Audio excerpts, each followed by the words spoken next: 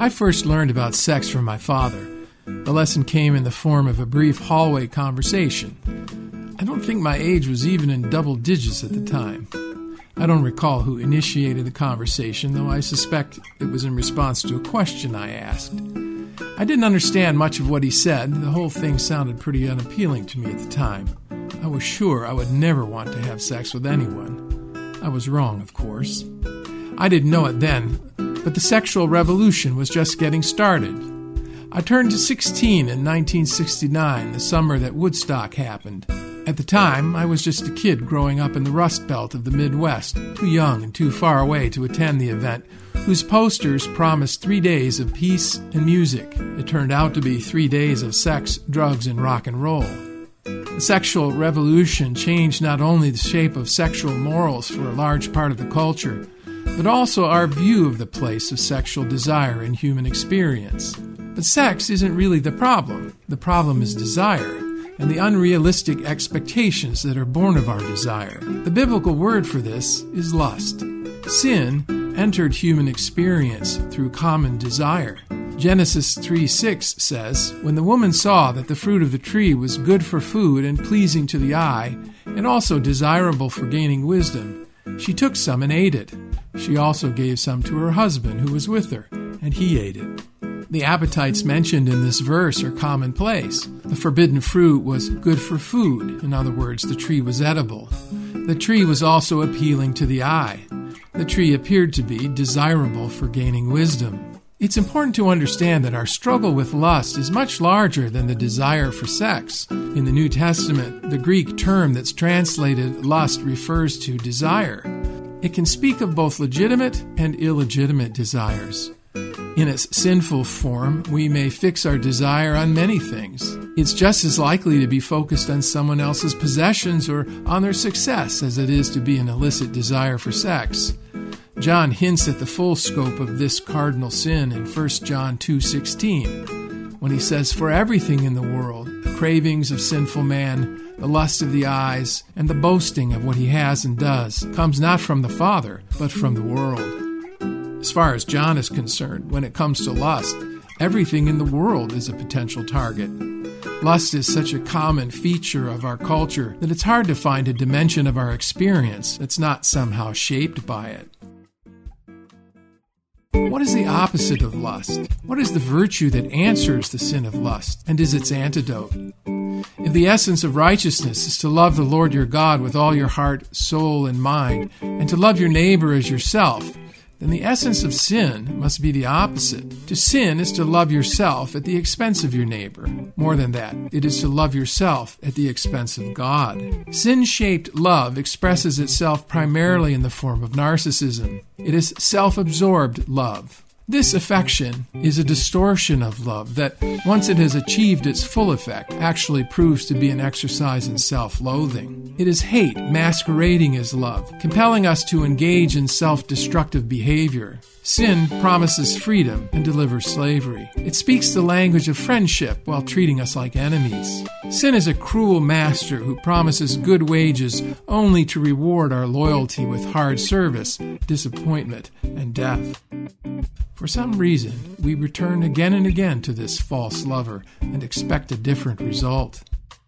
The answer to sinful lust is love, God's love, which comes to us from the outside, like the righteousness of Christ. Adopting the language that Martin Luther used to speak of Christ's righteousness, we might call it alien love, because it doesn't originate with us. It is a love that begins with God and can come to us only as a gift. For the Christian, this greater love is the organizing force for all our other desires. In this regard, love is not so much an emotion as it is a disposition. We might call it a divinely empowered direction for our lives. Our natural love is limited.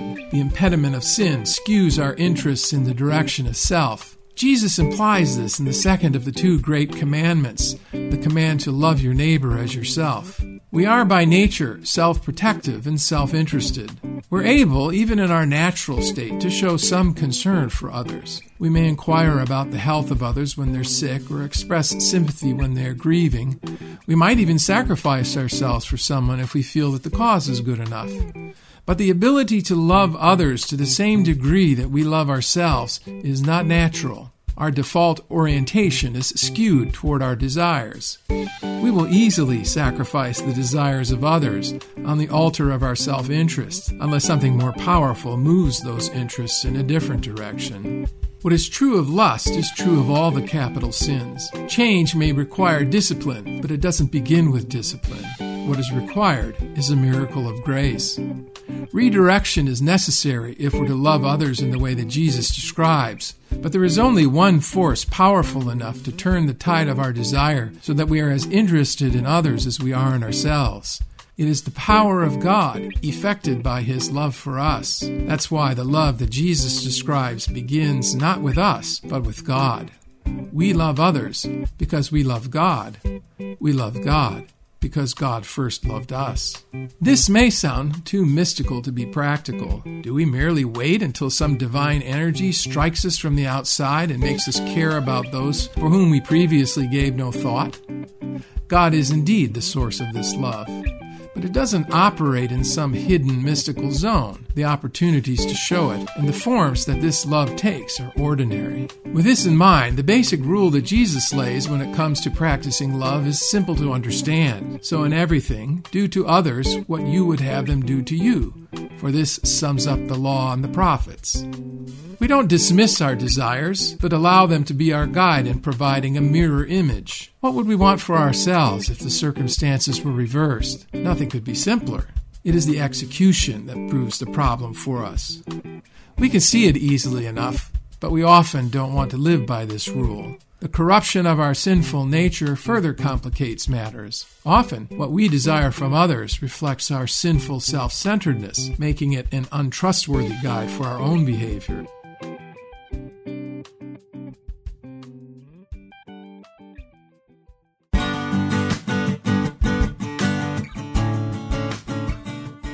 An honest evaluation of Jesus' rule soon reveals that to follow it, we must say no to our desires. We don't need to deny that these desires exist. They are what they are, and Christ already knows that they exist. But we must often deny ourselves. Our mistake has been to believe the lie that we cannot live without the things we desire. This was the original lie that was told to Eve by Satan. It is the lie that comes with every sinful lust that arises in our hearts. The ultimate answer to the false virtue of lust is not better intentions or even willpower. The ultimate remedy is the cross of Jesus Christ. It is only by the cross that we can say no to our sinful desires. This ability is a gift of grace as much as forgiveness.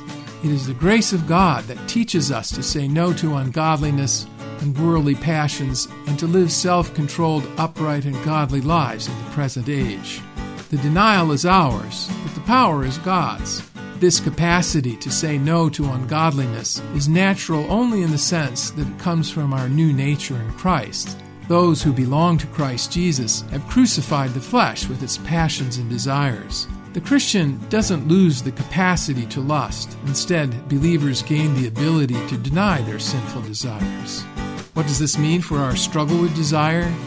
First, it means that we should not be surprised to find that it is a struggle. The stirring of sinful desire doesn't mean that the gospel has failed. Second, the general tone of the New Testament when it speaks of sinful desire is one of hope rather than despair. The stirring of sinful desires isn't necessarily the evidence of a spiritual defeat, but may be just the opposite. We should treat these stirrings as the death throes of the old nature as it rails against the spirit. Finally, we should not be so afraid to see our desires go unfulfilled. Countless hours of exposure to marketing has trained us to think that we should have everything we desire. Contemporary teaching about sex implies that we can't be humans without fulfilling our sexual desires. The truth lies in the opposite direction. Our worst fate may not be that our desires will go unfulfilled, but that they will be met. We are half-hearted creatures, fooling about with drink and sex and ambition when infinite joy is offered us, like an ignorant child who wants to go on making mud pies in a slum because he cannot imagine what is meant by the offer of a holiday at sea, C.S. Lewis explains. We are far too easily pleased. This is the problem with human desire, not that we desire too much, but that we desire too little.